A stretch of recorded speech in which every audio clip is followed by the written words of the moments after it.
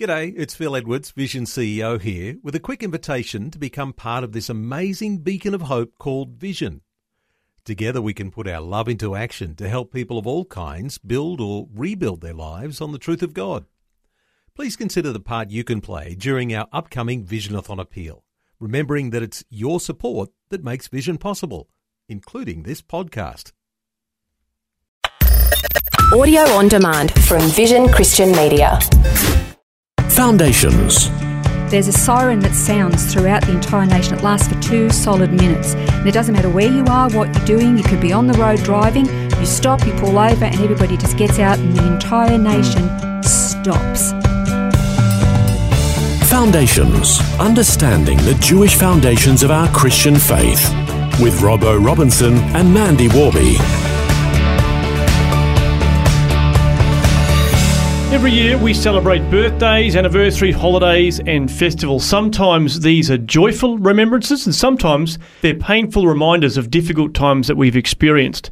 Just like the natural seasons of spring, summer, winter and autumn, they come and go. But what's the point of remembering these things if they're all focusing on the past, which is over and gone? Well, that's what we're going to look at in this program, and we'll start with a very well-known scripture which talks about seasons, and that's in Ecclesiastes 3, where it says there's an appointed time for everything. There's a time for every event under heaven, a time to give birth and a time to die, a time to plant and a time to uproot what is planted, a time to kill and a time to heal, a time to tear down and a time to build up, a time to weep and a time to laugh, a time to mourn and a time to dance, a time to throw stones and a time to gather stones, a time to embrace and a time to shun embracing, a time to search and a time to give up as lost, a time to keep and a time to throw away, a time to tear apart and a time to sew together, a time to be silent and a time to speak, a time to love and a time to hate, a time for war and a time for peace. The Byrds actually had a great song, Turn, Turn, Yeah. Turn. Yeah, they didn't write that. They got it straight from Ecclesiastes. You know, there are all these seasons that we talk about in the natural world. You mentioned them, spring, summer, winter and autumn. And in certain places of the world, of course, depending on where you live, it's colder or hotter. The closer you are to the equator, the seasons tend to be all one, hot all year. And if the further you are to the poles, it's cold most of the year. But in between those, a lot of places have the 4 distinct seasons.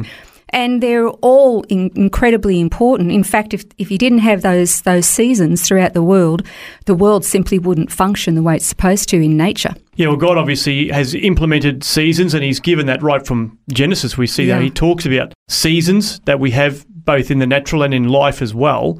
It's all part of God's plan. You know, the nation of Israel, of course, has had its own seasons. And so I guess the reason for this is because God told his people to mark feasts and festivals that in and of themselves speak of God's plan of redemption for humanity. Actually, if you look through the Jewish calendar, their 12-month cycle, they have so many feasts, festivals, holidays, remembrances, anniversaries.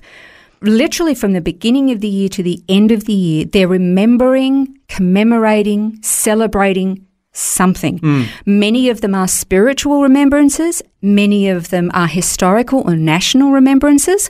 We've covered an awful lot of them, actually, most of the spiritual feasts, but there are many of them. Oh, of course, Purim is the first season of remembrance, where they remember how their ancient enemy Haman tried to orchestrate basically complete genocide of the nation.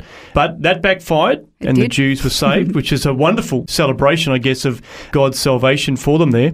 And then, of course, we know of Passover, the Feast of Unleavened Bread, and First Fruits, which are the next remembrances, where they commemorate the deliverance from slavery at the hands of the Egyptians. And then there's some national remembrances. There's Yom HaShoah, which is a commemoration called Holocaust Memorial Day.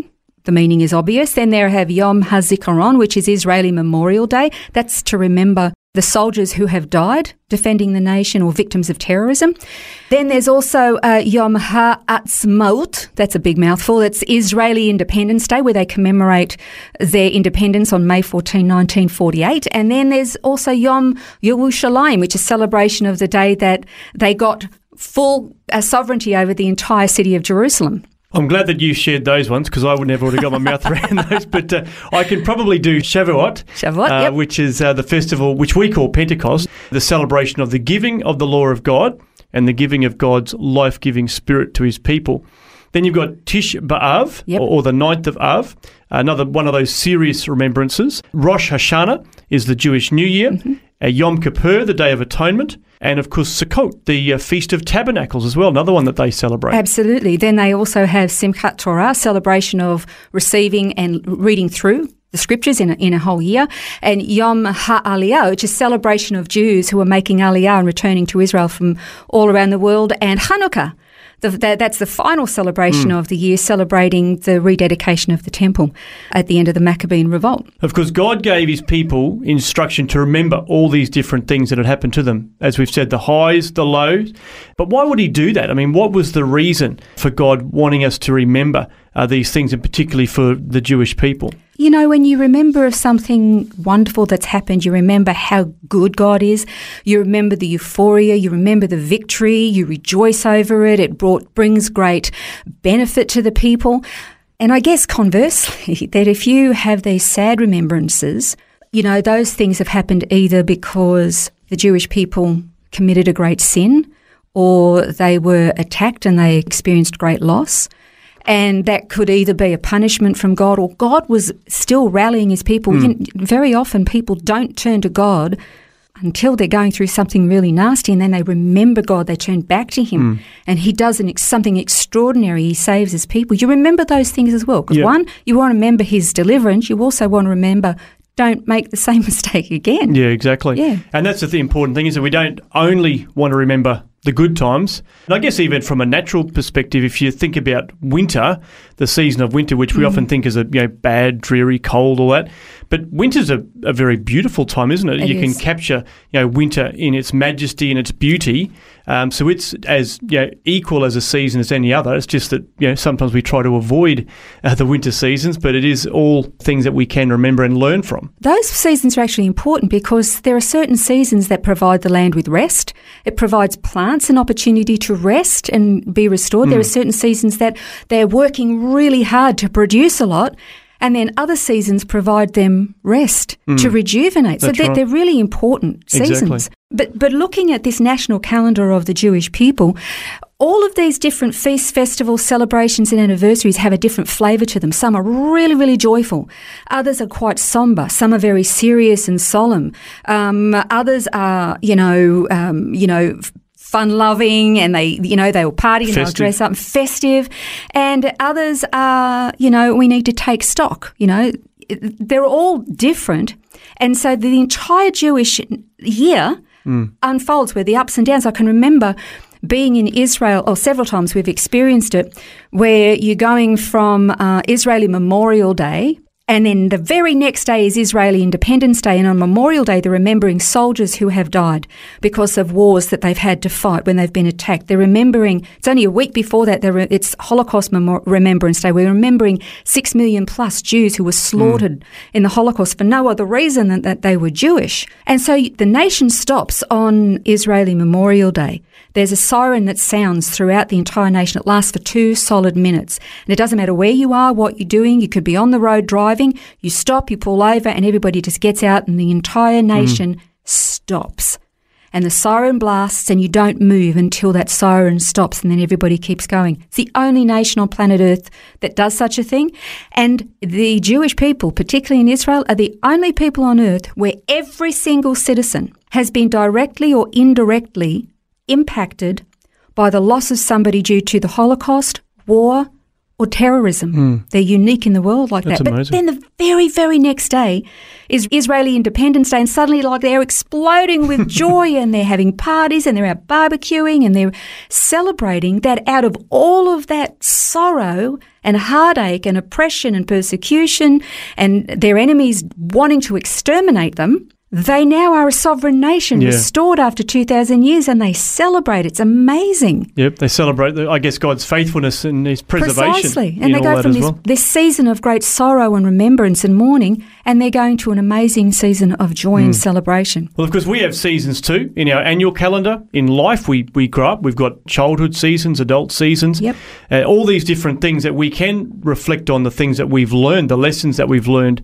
through those seasons. It's important for us to be able to do that. that. Well, it is too. And then, of course, there are spiritual seasons. You know, sometimes we have seasons of great growth and maturity and achievement. And then sometimes I've felt like I've been living out in the backside of a desert.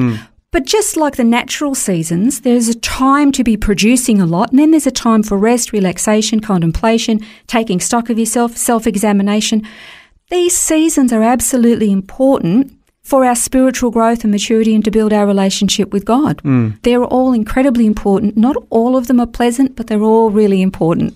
Reminds me of the verse in Psalms 31, verses 14 to 16. It says, "As for me, I trust in you, Lord. I say, you're my God.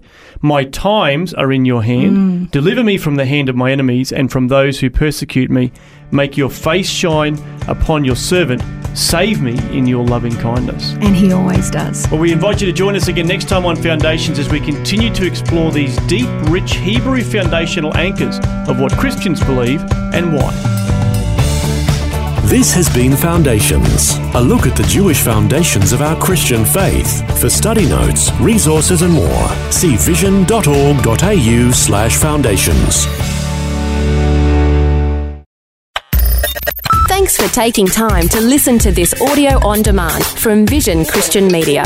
To find out more about us, go to vision.org.au.